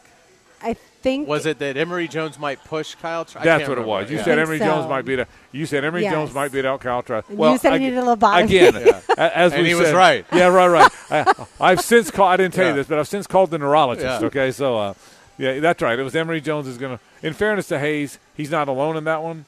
But there was not a chance. There was no. I forgot about that. Thank you for bringing it back up. There was no chance. This kind of feels like we're heading towards lobotomy territory. Well, I'm guessing on this one. Yeah. But it was so fun that I wanted to bring it up. Emory. But I will say this: not just Hayes. It was. I call it message board mania. You got on those Gator message boards. They all thought Emory Jones was going to. They were disappointed. Trask came in at Kentucky instead of Emory Jones. Right. Remember that? Everyone thought Emory was going to come in, and it wound up being Trask. So, no, Emory was never beating out Trask. But I will say this look, I don't know if the guy's any good or not. I've just thought about it and thought about it and thought about it. It is a fact that he played for a coach who had never had any good quarterback numbers. For seven, he had 4 different guys in 8 years or 7 years, and they all played the same. I formation, handed off to the tailback, who were good, by the way. The tailbacks were Jonathan Taylor and Melvin Gordon, and does it matter who else the other 2 were? No. I mean, they were really good tailbacks. So I mean, I get it. Really good defense, really good running. So they had an outstanding tailback and gave him the ball. Yeah, they did. They did. Kept giving him the ball. Yeah. And here's the problem: This year they didn't have an outstanding tailback and still gave him the ball. Right. So there's that. So we'll see. But I'm intrigued by the season. And look, I'm a Florida grad, which means I have to root against FSU and I have to root against Georgia, and find myself rooting against LSU and obviously Tennessee. But it is interesting that these four programs that, quite frankly, have had some real LSU not as much, but Tennessee, FSU, and Georgia up until 5 years ago had some real tough go of it. You know, I mean, you think about it. I mean, they've had a real tough go of it, and all of a sudden they've all resuscitated, which means anybody can resuscitate. You know, they're good blue blood programs with good resources. They look like they've all found the right coach. But Tennessee and Florida State and Georgia, Tennessee and Florida State particularly, they were dead. They were dead. The programs were dead. And they found what looks to be the right coach. We'll see. They both just got there. They're both young. One's 3 years, one 2. But that's how fast it can happen when you get the right guy. I guess that's the point of the segment, is if you get the right guy, it can happen pretty quickly. And if you don't have the right guy, especially back-to-back, it's a long time to turn it around. Yeah, and let me tell you what we learned from Dan Mullen. The right guy means a lot more than just, are you a good game day coach? Because I still contend, despite the Dameon Pierce, which I still can't figure out, he's proved he was a pretty good game day coach at both places. He also proved he wasn't a great program builder at either place. It's harder at Mississippi State, obviously, but he proved it once and didn't prove it the other time. So I think you kind of go back and forth on that. But for me, the proof in the pudding is that if you have the right guy, you can turn it around pretty quickly. They found the right guy and they turned it around pretty quickly. I mean, FSU and Tennessee. Does Tennessee hold? Does this hold? It'll hold with them being ranked. I don't think Josh Heupel's all of a sudden going to be a 6-6, 7-5 coach, but I don't think it holds with them being a SEC and national title contender. Will they win an SEC? No. What about you? I don't think so. And part of that is the extreme resistance, right? Correct. I mean, the extreme resistance. I mean, they did beat Alabama. If Tennessee was in the ACC or the Big 12, we'd be having a different conversation. Yeah, they dominated. Correct. Yeah. But they did beat Alabama, and for the first time since 2006. Yeah, pretty amazing stuff. So, what about FSU? Does it hold at FSU? Yeah, because the resistance isn't very strong. Clemson's the only really quality program in there, and we'll see. I think too much is being made of Clemson's regressing. I still think they're a very good program, and they're going to have a massive chip on their shoulder because they're going to hear this FSU is the best team in the ACC all year. Right. FSU's got to go to Clemson. I'm not ready to say that Clemson is going to relinquish the ACC that they've dominated for many years now over to FSU. To me, it's as close as it's been, obviously. But I think Clemson is still very much a contender in the ACC. But other than that, everybody else I think is completely mediocre. I mean, North Carolina has a great quarterback, not much else. I agree. Miami's going to have to show something. Yeah. I always get disappointed in Miami because in the preseason I always think, I look at the schedule and I'm like, hey, they could go 9-3, they could go 10-2, and then they are abysmal. What you got on Miami coming up? What you got on this regime? That he'll not be the guy. Even though, because he had a great recruiting year. Now, here's one thing we do know: if you stack up enough of those recruiting years, then you do win. I mean, that's been proven. The key, though, now is you got to hold these guys. Correct. You can get them on your campus, right? But can you hold them for 3 years and till they go be first-round picks? A lot of these guys might arrive. This is for any program, not just Miami. But a lot of these guys might be there a year and kind of be disappointed because maybe they signed there for reasons that were outside of the team and be like, I'm out of here. So you have to you've never had to retain your classes. Now you have to. Now that's a big component of winning in college football. It's not just signing the class, it's retaining the class. And all these programs are going to have to prove they can do it. So until Miami shows that they can retain the great players they recruit, then it's hard to buy into them. Yeah, right now the elite programs can easily retain their guys. You don't see people leaving Alabama, Georgia, Ohio State for the most part. Unless they're backups. Correct. That's what I mean. You're not going to see starters leave those programs. Correct. No good players don't leave those. The only time a good player leaves a great program is go to the NFL. a starter. So Yep. we'll take a break. More in a moment. This is 1010 XL and 92.5 FM. Teal and white. How do you feel about not? By far my favorite uniform. Okay, I was just going to say more in the superstitious realm. How do you feel about it not being all teal again? Well, they've won 5 in a row. They haven't been all teal. That is true. Teal and white's my favorite. But you don't really care about uniforms still? Yeah, but I'd go with teal and white. That's my favorite uniform. Number one is how they started the franchise. The franchise started in black helmets, teal jerseys, white pants. If it was me, I would wear teal. I love white pants. How do you feel? Do you care? I do care. I would have preferred either all teal or teal and white for sure. Okay, teal's their color. Yeah. I mean, the black is now the alternate color. I'd go teal and white with those white socks. I think it's a sweet look. I mean, that's my favorite look. So I'm trying to energize you. I'm trying to make you a uniform guy. Yeah, that won't happen. It's been very hard. It's been hard. Here's what I don't. It's been how many years now? I know a lot of the fans like the teal and black. I don't like black pants, and I really don't like black pants with another solid color shirt. I don't like that either. I mean, white and black I can live with on the road, but I love the white. I love the teal and white. That's a clean. It's clean and fresh, Carline. It's clean and fresh is what the look will be. Like a daisy. Like a daisy. This could be a really nice uniform matchup. The Chargers always have good uniforms, too. Yeah, I love their uniform. I wonder what they're going to wear. It's the best thing about their franchise. Yeah. Right. During the Phillip Rivers year, they always wore the white pants. They didn't have the gold pants. They had the navy. Remember that they went to the navy, and now they're back to the Columbia blue. So, we found Columbia blue. Yeah. Look at you. Listen, I'm versatile, okay? What do you think you're getting around here, okay? Columbia blue, okay? Like I didn't know that. I'm scrolling through the Chargers Twitter account just to see if they've said anything about the uniforms. I don't see anything. White helmets, white jerseys, gold pants. Okay. That's my prediction. White, and gold. That's my prediction, okay? Let me know when you find that out. Yeah, I'm not sure if they may not cool reveal. As the Jaguars equipment. Not everybody reveals. Stuff has been, yeah. All right, 6 games this weekend, Carline. Where are the upset possibilities? I mean, I got to tell you, a lot of these games are going to be. Do the Jags count as an underdog? Let's look at the other 5 games for now. Okay. What's your? I mean, I don't. The Bills are going to destroy the Dolphins. I think the Bengals are going to destroy the Ravens if they don't have Lamar, which it doesn't look like they're going to.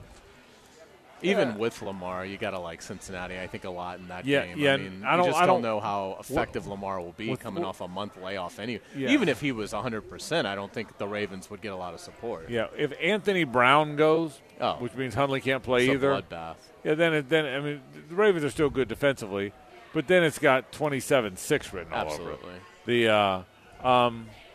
What are the games? Give me some expectations. I think the Giants could go in and beat the Vikings. That's one that I probably should have beat it. They lost on a 60 or whatever yard field goal last time. I'd keep an eye on that one. I don't think Seattle can beat San Fran. Dallas is the favorite, so they're the road favorite in Tampa Bay. Surprising. I wouldn't be surprised if Tampa Bay beat Dallas. I mean, there's so much pressure on the Cowboys to do something in this tournament. Tom Brady's That's a fun little Monday nighter, actually. Oh, it's a great game. Yeah, it's and from a storylines, the game itself may not be great, right, but from a storyline standpoint, it's got pretty much everything you could ask for. Yeah, the Chargers-Jags is the best game, but the 4-5 game is supposed to be a good game. Right. The 4-5 game is supposed to be a pretty good game. The 49ers, I tell you, I don't think the Seahawks can win that game, but I am intrigued with it. I think. I think they hang around. Well, there's something about the way they play. This is Pete Carroll now has enough film on Brock Purdy to have a very good idea of how to defend him. And the Seahawks are obviously very well versed at defending the 49ers scheme, being division rivals. So if there's a Brock Purdy game coming, this might be the game. The problem is Seattle's going to have to find ways to score, and San Francisco's defense is playing at such a high level. Geno Smith's been an incredible story all year, but can he manufacture 20-something points, which was what it might take? I have doubts about that. So I could see San Francisco winning an ugly game. I'd be surprised if Seattle can go in there and get the win. The second time that these two teams played, the first time obviously had Jimmy Garoppolo for the 49ers, but the second time the 49ers and Seahawks played, it was in Seattle. The 49ers had Brock Purdy, and the 49ers won 21-13. So talk about that close, low-scoring type of game. That's what they can do with that defense, like you said. As for the Giants-Vikings, the Giants can go in there and win. That looks like one team that's not quite there yet versus one team that's not as good as the record says they are. Isn't that what it feels like? I think so. And again, it's Kirk Cousins is a wild card in the sense of he is productive and his numbers are great. But again, he's a player that in these kind of moments has shrunk more than thrived. And the Giants present a lot of issues. I mean, Daniel Jones is adequate. Saquon Barkley is obviously outstanding. And, again, it feels like a game that to me feels like that's the mistake game. That's the game where one of these two teams is going to play a mistake-riddled game. And so I think almost either way, that game's not close. Either the Giants go in there and Cousins is awful and the Giants win a lopsided by 10 or more, or the Giants are the team that makes a mistake. I'll be surprised if that game is close. Whoever wins will win by double digits. You think so? See, the Vikings to me are, like you said, very up and down, but I still think they have enough firepower that the Giants haven't been to this stage yet. The Vikings have. I think it's close, but I think the Vikings win. It'll be fun to see which quarterbacks are left standing after the weekend. Okay, only two aren't playing. Okay, so I mean, there's only one bye in every conference. It'll be fun to see what quarterbacks in this obvious quarterback league. We know Patrick Mahomes and Jalen Hurts are going to play next week. All right, two good young quarterbacks. It'll be interesting to see. Josh Allen probably joins them. Joe Burrow probably joins them. So the four teams we're most confident the four teams that we're most confident are going to play next week. Two because we know they are. Two because we're confident they are quarterbacked by Patrick Mahomes, Josh Allen, Joe Burrow, and Jalen Hurts. You realize that? So the four teams we're most confident. Those are the four teams. Those are the four teams, right? You're most confident are going to play. Two because they are going to play. So Mahomes, Josh Allen, Joe Burrow, Jalen Hurts. If you ever wanted to know how much quarterback matters, those four are going to be playing. Okay. We also know that either Trevor or Joe or Justin Herbert are playing. Okay, so that's five of. Five. You're pretty confident. Well, Justin Herbert or Trevor, one of those guys is going to be playing. You're going to get either Dak or Brady. Which, Yeah, correct. It's a good point.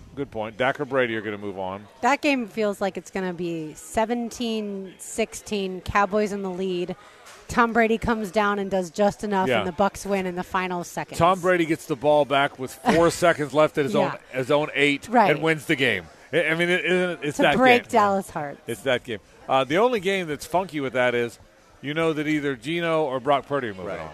That one doesn't fit. No, that's the Brock that's the one that doesn't fit. Been helpfful, obviously, but he didn't get them to where they are. Is there a Geno chance? Smith, absolutely. Is there a chance Brock Purdy's really good? I mean, because it's. I mean, his numbers are great. It's more than just a couple of games now. I mean, it's a decent amount of data, and Kyle Shanahan's just really proving to be just such a great quarterback-friendly coach that. I mean, it's not out of the realm that the 49ers win the Super Bowl with Brock Purdy, and it leads them to a fascinating offseason of what do you do with Trey Lance? Obviously, Jimmy Garoppolo you allow to leave. Do you stick with Brock Purdy and take advantage of the fact that he's the cheapest starting quarterback in the league as a 7th-round rookie contract? Do you go get Tom Brady, who I think would – do cartwheels to San Francisco? The 49ers are really going to be the pivot point of the offseason for a lot of teams and how they go about their quarterback position. Now, if Brock Purdy fails and they lose to Seattle and he throws 3 picks, then it's going to be the 49ers are going to go all in on Tom Brady, would be my guess, and give Lance another year before they turn it over to him. And I said last year, there's no way San Francisco gets rid of Jimmy Garoppolo. Most people thought he was absolutely leaving the way that they drafted Trey Lance. I said, there's just no way. They just don't know for sure about Trey Lance. I don't know that, again, they get rid of Jimmy Garoppolo. Through 11 games, 16 touchdowns, 4 picks, 2,400 yards, 67% completion percentage. You have that on your roster, and you know how he fits in. All right, okay. He's just not always healthy. Okay, so we talk about the intriguing but Brock Purdy, by the way, last year in college, he completed 72% of his passes. 72. So it's not like he just learned how to play football. He threw 81 touchdowns in college. That's a lot of touchdowns. Okay, GM Brooks and GM Carlyon. Season ends, 49ers win the Super Bowl. Win the Super Bowl. Win the Super Bowl, which they might win the Super Bowl. So that's with Jimmy Garoppolo as the quarterback that wins the Super Bowl, or with Brock Purdy? No, I don't think they can't pull Purdy now, can they? I think they will when Jimmy G's healthy. In your hypothetical, Purdy wins the title. Purdy wins the title. Purdy wins the title, or for that matter, gets him to it. Okay. Everybody's healthy in the offseason, or everybody's healthy by next year. Trey Lance, Garoppolo, Purdy. What are you doing? What are you doing? I move mountains to get Tom Brady.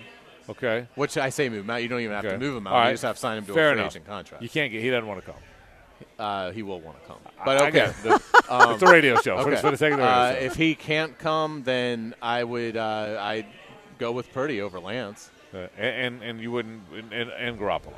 I'd let Garoppolo. Garoppolo's going to sign like a $25 million deal somewhere. And he's a free agent. Yeah, I'd let him go. Let him go do his thing. Purdy, your starter. Lance, your backup. Yes. What about you?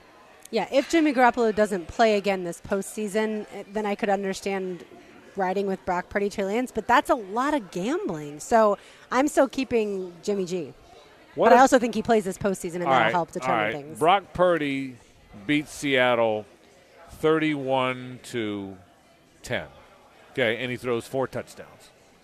And Garoppolo's healthy next week against whoever they play. What are you doing? Oh, I'd stick with Brock Purdy. Yeah, so would I. How about you? I'd probably stick with him. Yeah, absolutely, that week. But if he doesn't play well, then you know where to go.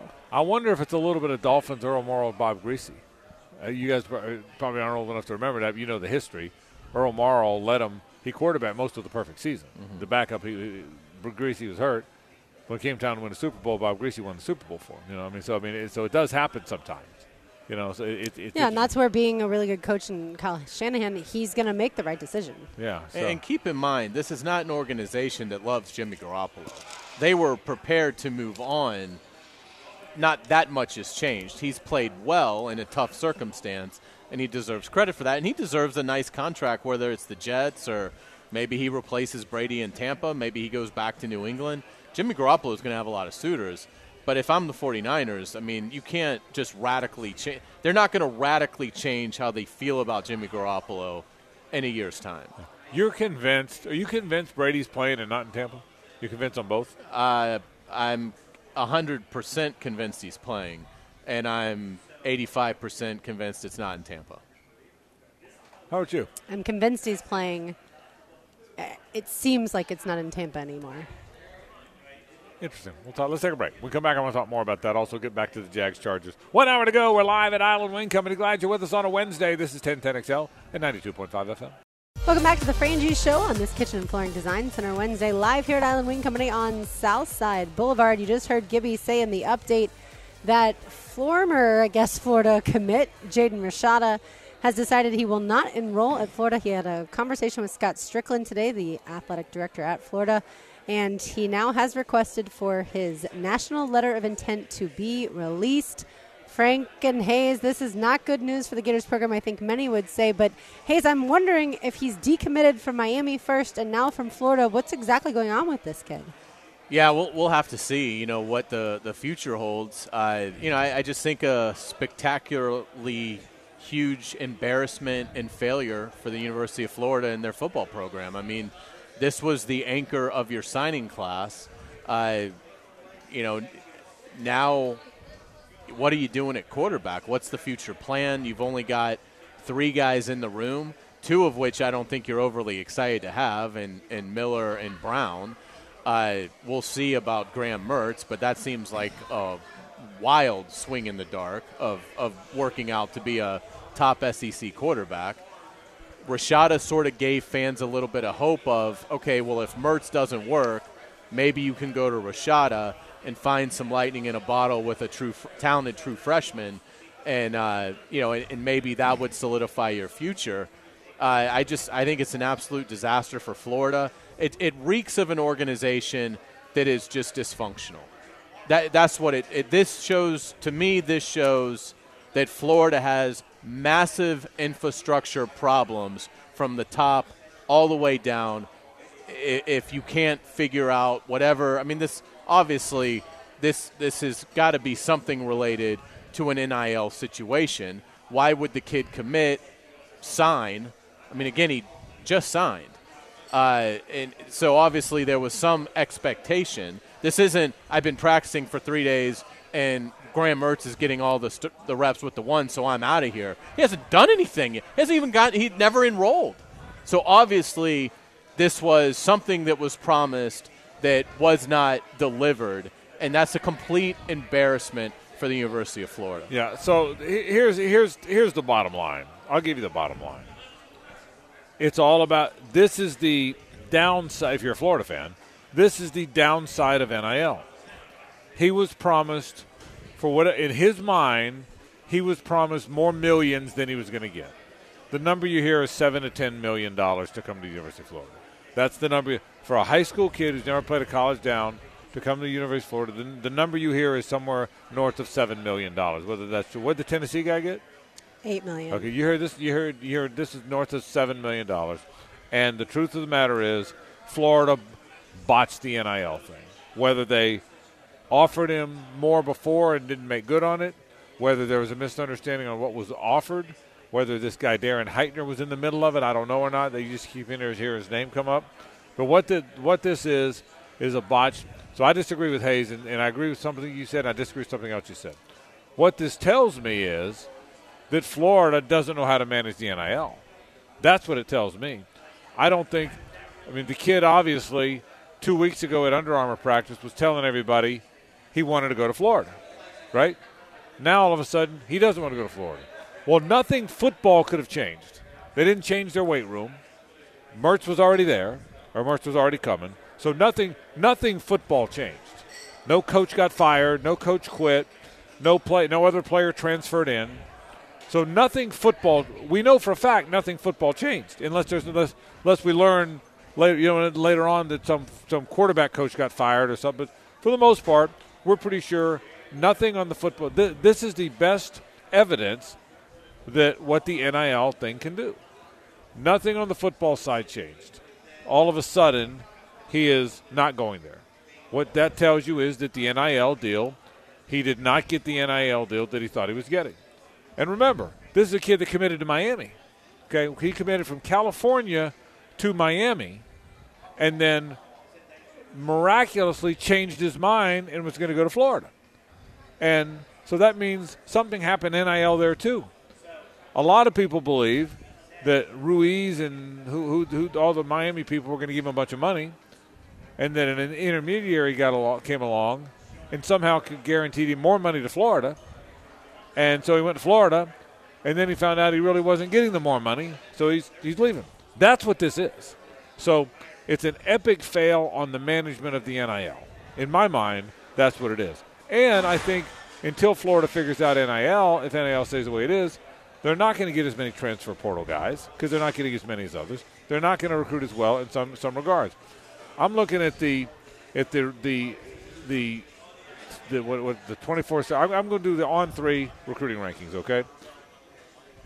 Alabama, Georgia, Texas, Miami 4th, Ohio State 5th, Oklahoma 6th, LSU 7th. Okay. So Miami, Notre Dame 8th. Miami and Florida was 10th in this before the Rashada thing. Miami has finished in this list ahead of Ohio State, LSU, Notre Dame, Oregon. With all due respect, Miami hasn't out-recruited those teams in 20 years, collectively. I'm not saying they hadn't finished ahead of one of them. They haven't out-recruited LSU in 3 decades. All of a sudden, they're ahead of them. Why?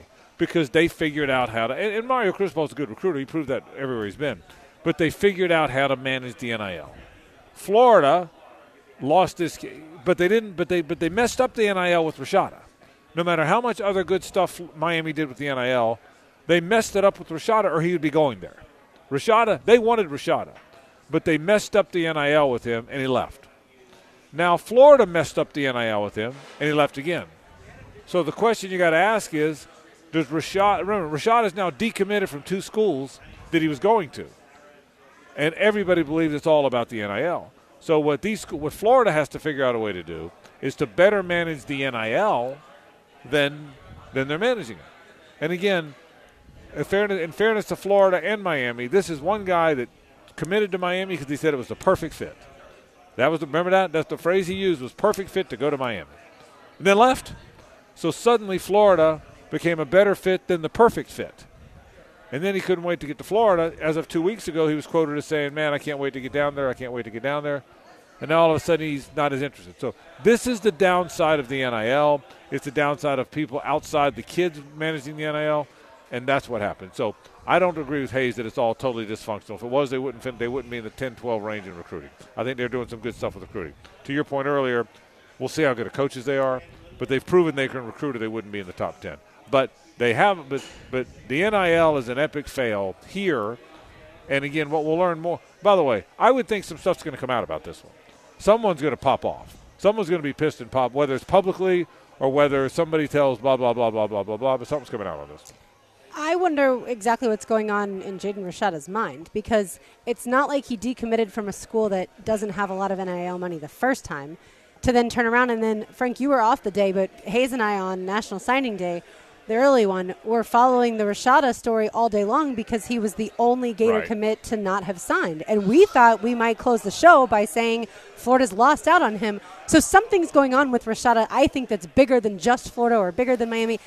There's something, I think, else going on. I have no idea. I'm not going to speculate as to what it is. Yeah. But it's a very strange situation that he, at the 11th hour, decided he was going to go to Florida or confirm he was going to go to Florida by signing. Miami fans were all mad when he left Miami. Right. Florida fans are now all mad that he left Florida. It's because it's happened twice. Something's going on there with Jaden Rashada and NIL. Yeah, and we'll see what kind of a career Jaden Rashada has and what ultimately maybe this doesn't end up being that big of a deal. Rashada doesn't become a great collegiate player. Maybe it becomes a huge deal, and Rashada has an excellent career wherever he lands up. I just think from a perception standpoint, this makes Florida look like amateur hour. It just does. And Florida may not like that the NIL world that they find themselves in. But they have two choices. Either get with NIL and have a shred of hope of having a competitive football team, or turn your back on NIL and say, we're Florida and we're not doing this. Okay, that's fine, but you're now going to be Wake Forest when it comes to football. And that may be I'm not trying to take a shot at Wake Forest, but you're going to be irrelevant is my point. You are going to be irrelevant. This is where the game is gone, and it's not going to ever go back. NIL is here. It's not going away, and the schools – college football is now Major League Baseball, and the schools that spend the most through their collectives are going to be the schools that have the best chance to win. And again, if Florida wants to be the Devil Rays, then by all means do that. But, I mean, if you want to be a contender in the SEC, then you're going to have to convince your boosters to spend this money. And if you can't get them to spend the money, then you're not going to be very good. Unfortunately, that's just – it's a black and white world in college football now. Two things. Number one, I love that you went Devil Rays and not Rays. That was the best part of that whole rant, is that you went Devil Rays, because from now on in the show, they will forever be mentioned as the Devil Rays. That's the best part of your rant. The second part is – they're not the Devil Rays, although I love that. but they're not the Devil Rays because they're 10th in recruiting and maybe now 12th or whatever. But the reality – I got to quit laughing. I'm trying to make a point now. You got me laughing. But the fact of the matter is they did manage NIL. That's why they finished 10th in recruiting. That's why they've got a handful of portal guys. The problem is they didn't handle as well as others. They don't have as much money as others, it would appear. They had. So what you're saying is if they want to be Alabama and Georgia, because already I can tell you this – if they finish in the top 10 in recruiting a bunch of years in a row, it ain't going to be McElwain and Mullen type years anymore. They're going to have some good players. Now, maybe they won't coach them well. We still got to figure that part out. But to your point, they're also not going to be Kirby or Nick. To get back to Kirby or Nick. What you're saying is if they want to be Kirby or Nick, they got to do everything you said. And I'm think that should be the expectation. Absolutely it should be the expectation. But I'm saying, but the point is, I'm not sure they're headed there. Well, they're not. Yeah. Well, cool. Well, but I'm not sure they're ever going to get there. It's all Rashada's fault. Yeah. But I'll say this one more time. I'm not trying to beat up on the kid. I don't even know the kid. But he did the same thing to 2 schools. It looks worse for Florida because it happened after he signed. But he did the exact same thing to 2. There's no getting around this. He firmly committed to 1 school, left and said it was a great fit, and then boom, left, and then he did it to a second school. There's no getting around that. I just think it makes Billy Napier look foolish when he gets up there for his signing day press conference and is asked about Jaden Rashada. Right. And gushes about the personal connection. Right. And how just felt right. And this, and obviously he's either naive or he was totally lying. Yeah. Because obviously – and look, I don't blame the kid. If this is how you want to handle your college recruitment, it's what NFL free agents do all the time. They tell their agent, get me to the place that offers the most money. That's where I'm going to sign as a free agent. Whoever gives me the most money is where I'm going. And it's clear that Jaden Rashada made that decision about where he's going to play his college football. Yeah. That's fine. But how Billy Napier now looks, in my opinion, like a complete amateur for his response to how close and connected Jaden Rashada was to the Florida staff. I mean, that's laughable. The other thing is the best way to manage it or to figure out, to learn about this, here's what we'll learn about is we'll learn about this when we see whether or not Lagway comes a year from now. We'll learn about this when we see what kind of recruiting year they have next year. We'll learn about this to see if there's any growth improvement in the program. Right now, the Rashada thing, again, I'll say it again. I have no idea what happened. He did it to 2 schools. He did it. This is the second time. And who knows if he won't do it to whatever next school comes along. I'll be interested to follow the recruitment now to see where he winds up. When we come back, I want to get back to the Brady thing. You got me interested in the Brady thing. And a little more Jags-Chargers talk. Stay with us.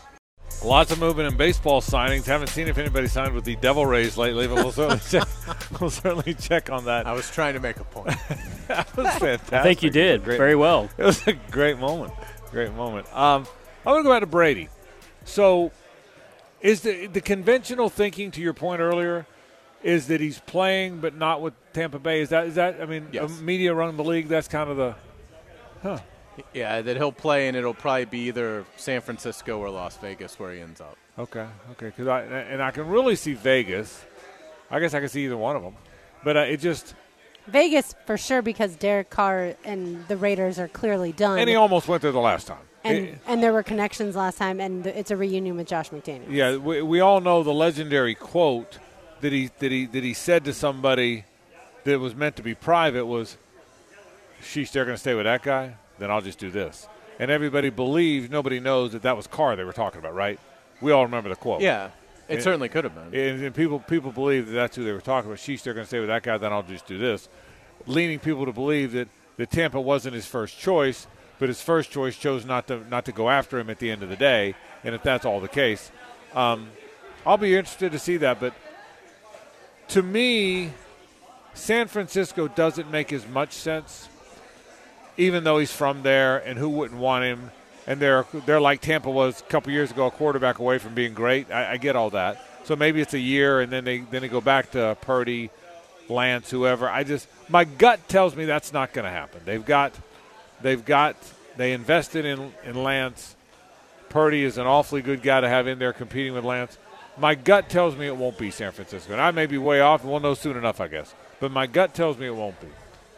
If you're correct, and if A, he is playing, and B, it's definitely not Tampa, boy, Vegas makes all the sense in the world, doesn't it? Yeah, obviously Josh McDaniels.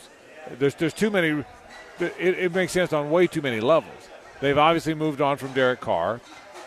Jarrett Stidham could back him up again. Josh McDaniels is there.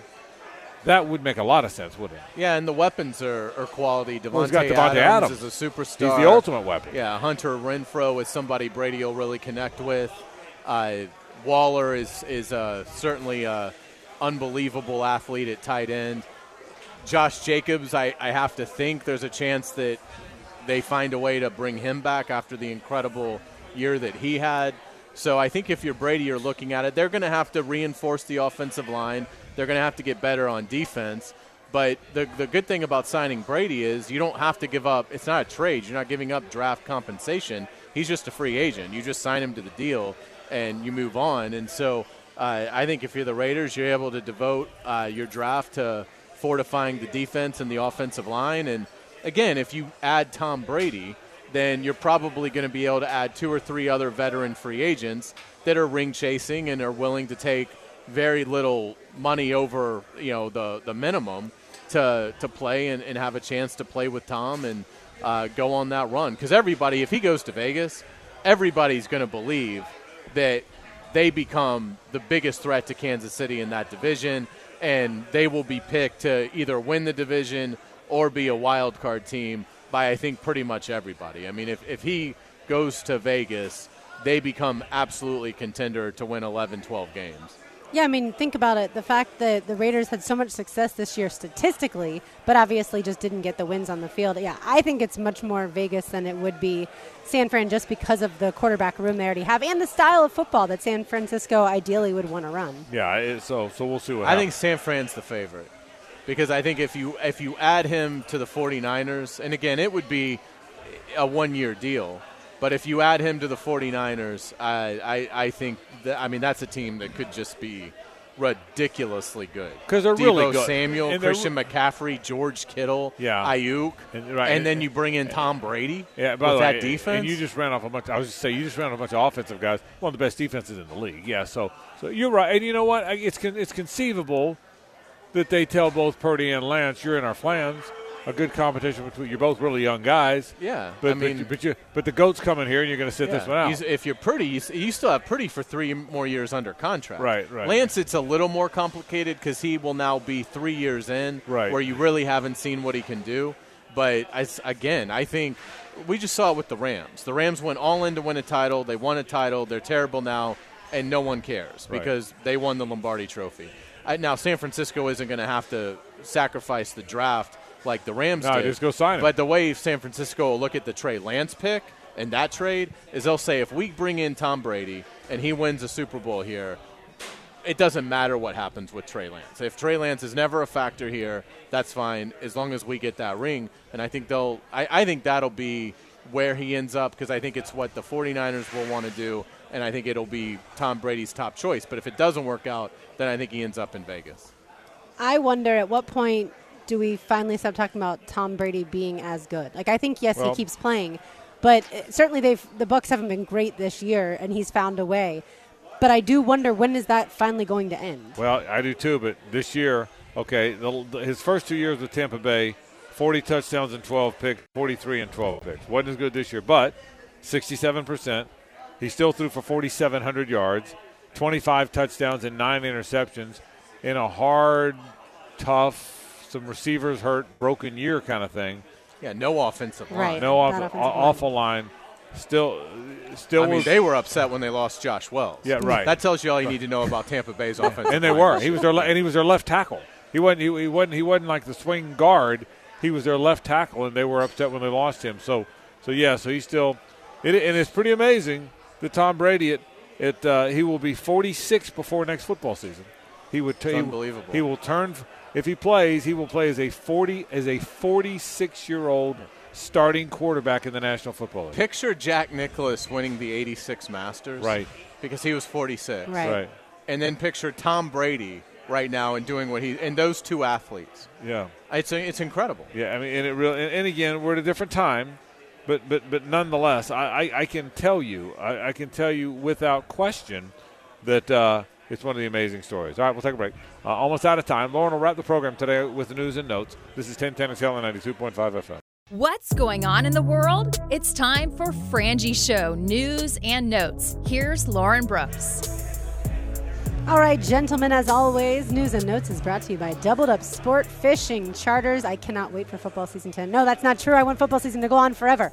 But once football season does end, I can't wait to go fishing with Captain John Sheffield aboard the luxury 50-foot Custom Carolina. It's going to be fantastic, especially with this gorgeous weather that we've been having. Half-day, full-day, or even overnight private fishing charters are available. Visit doubledupsportfishingcharters.com to book your charter or find them on Facebook. Frank, I know you saw this on Twitter earlier, and I know you heard the crowd loud and proud on Saturday night. 70,050 people. Yeah, pretty amazing. First time. And I'm going to say 70,000 Jaguars fans, only 50 Titans fans. First time over 70,000 since 2012.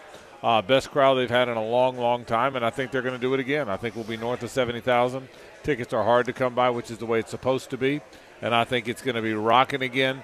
How blessed are we that we get to do it again the same way? Did you get another night game? Did you get another 8:15 start? Did you get national television again?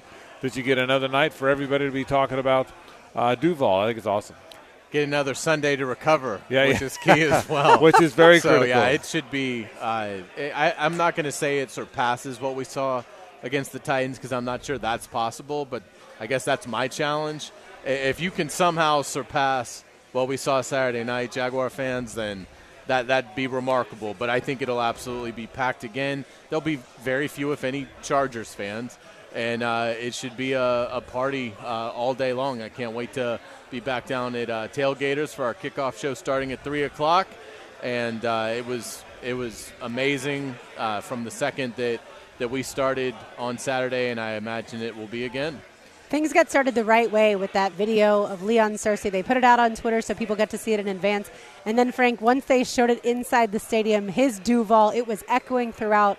I'm hoping there's another Leon Searcy video coming out this Saturday, and especially Saturday night to rile up the fans. And here's the other thing. I do think the fans that are there will be even louder because I think there will be more to cheer about as far as more points, more touchdowns, things like that. Well, I think you're right. There will be more going on.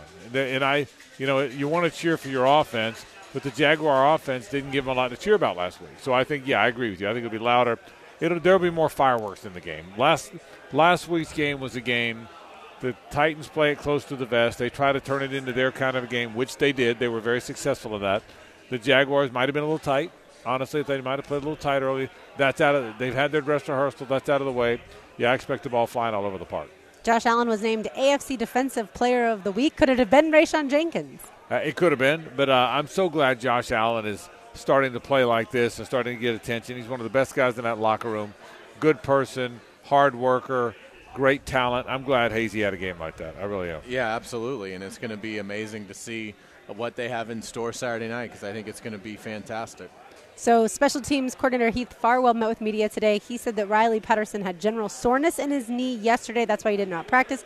But he was a full participant in practice today. So, Frank, I think people can relax. We don't have a kicker issue. Yeah, and I worried about that too because every point matters, and he's been very good. He had one or two games where he was off a little bit, but for the most part he's made about everything he's looked at. So, I got a little nervous about it. I know James McCourt's here, but I'm glad the kicker that's been kicking is going to keep kicking.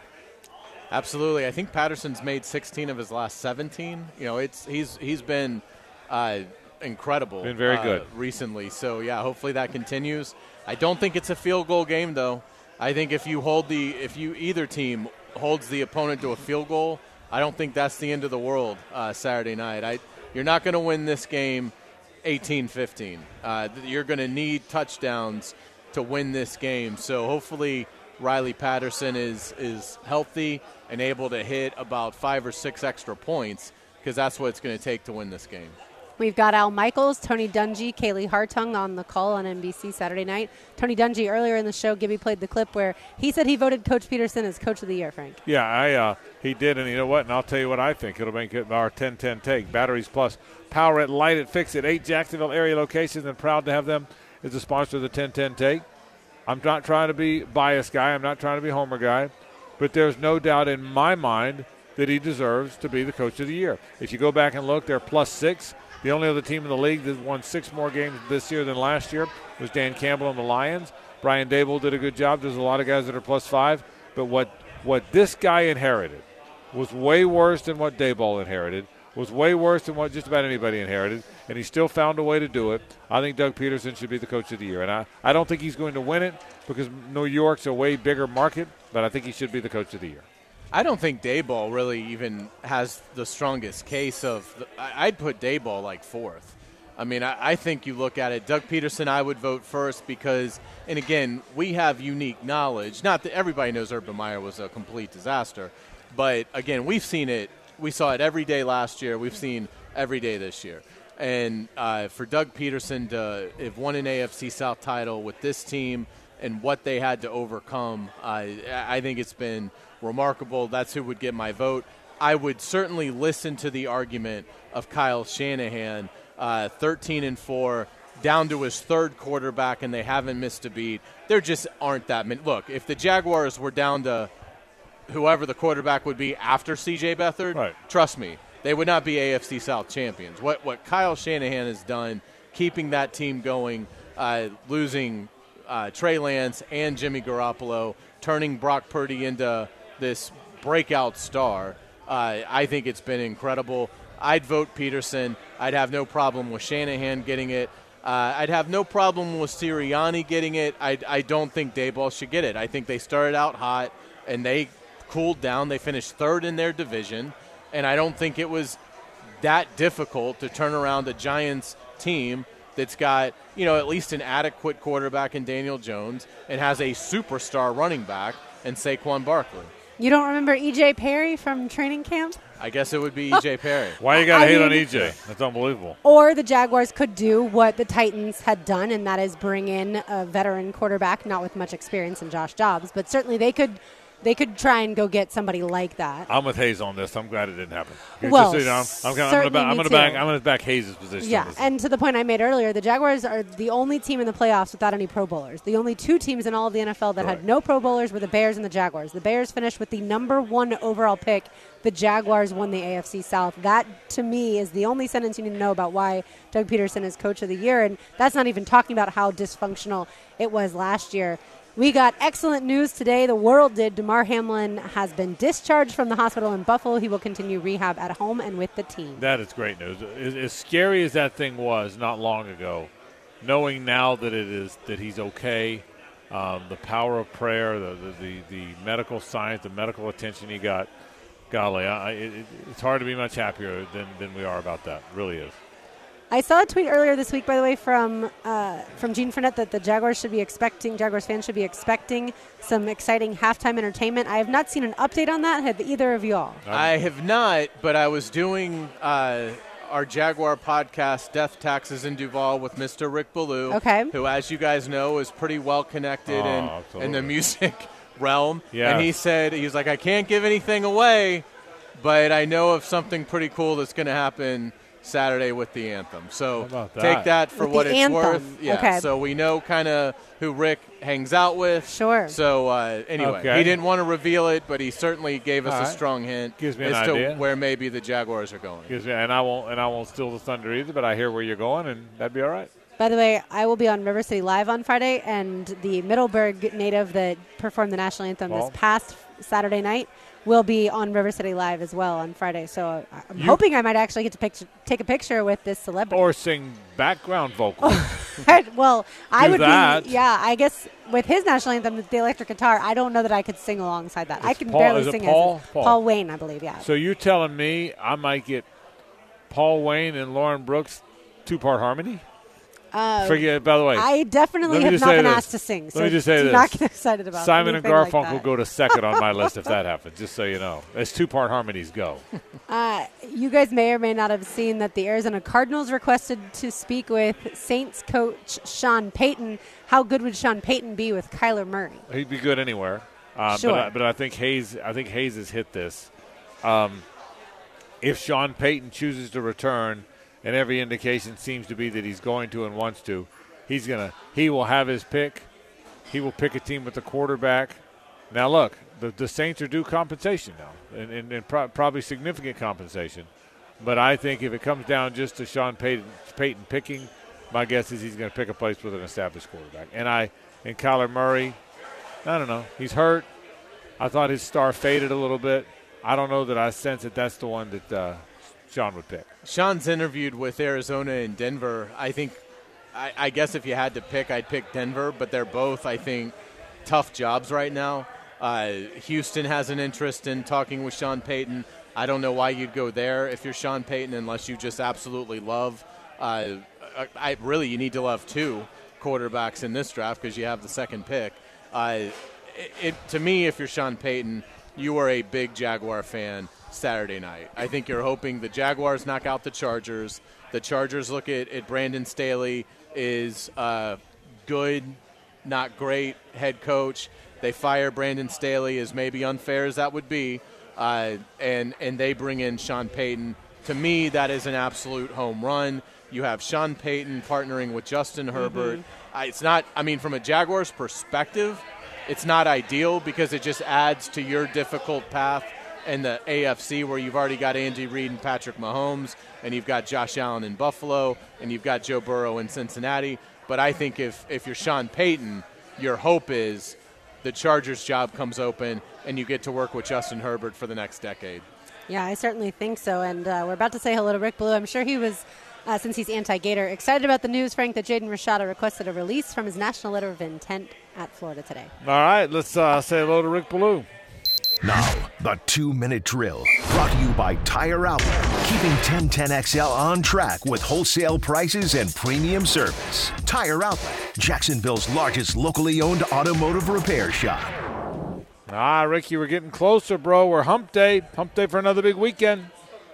Yeah, it's pretty special, isn't it? It feels great. Just loving all this, ways of looking at this game with all the brand new coaches. I mean, 10 firings a year ago. We have 5 new coaches who will be going out there trying to win a playoff game.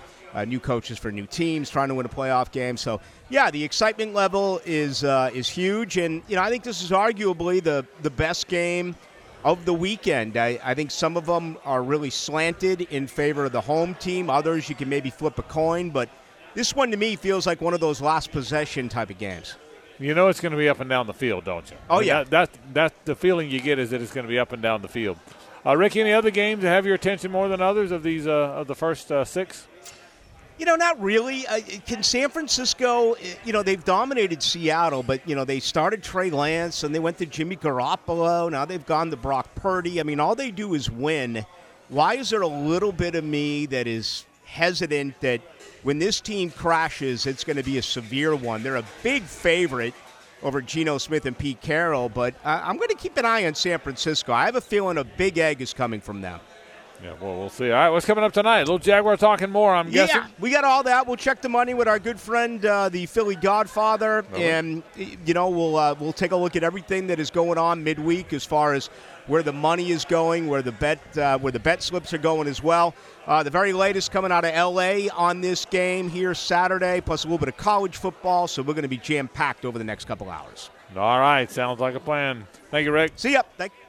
Rick Ballou goes into the night right now as we get out of here. Tomorrow, live 2 to 4, we will be in studio. And then don't forget our big show at Dick's Wings on Beach Boulevard comes up on Friday afternoon, our pep rally show in conjunction with our friends from the Jacksonville Jaguars. But tomorrow, 2 to 4, our normal time. We'll see you then. Thanks again to all our great friends here at Island Wing Company. Every Wednesday, we're going to be here having a few cold ones, eating some wings, and having a big time. We're out of here. For Hayes, Lauren, and Gibby, I'm Frank Frangie. So long.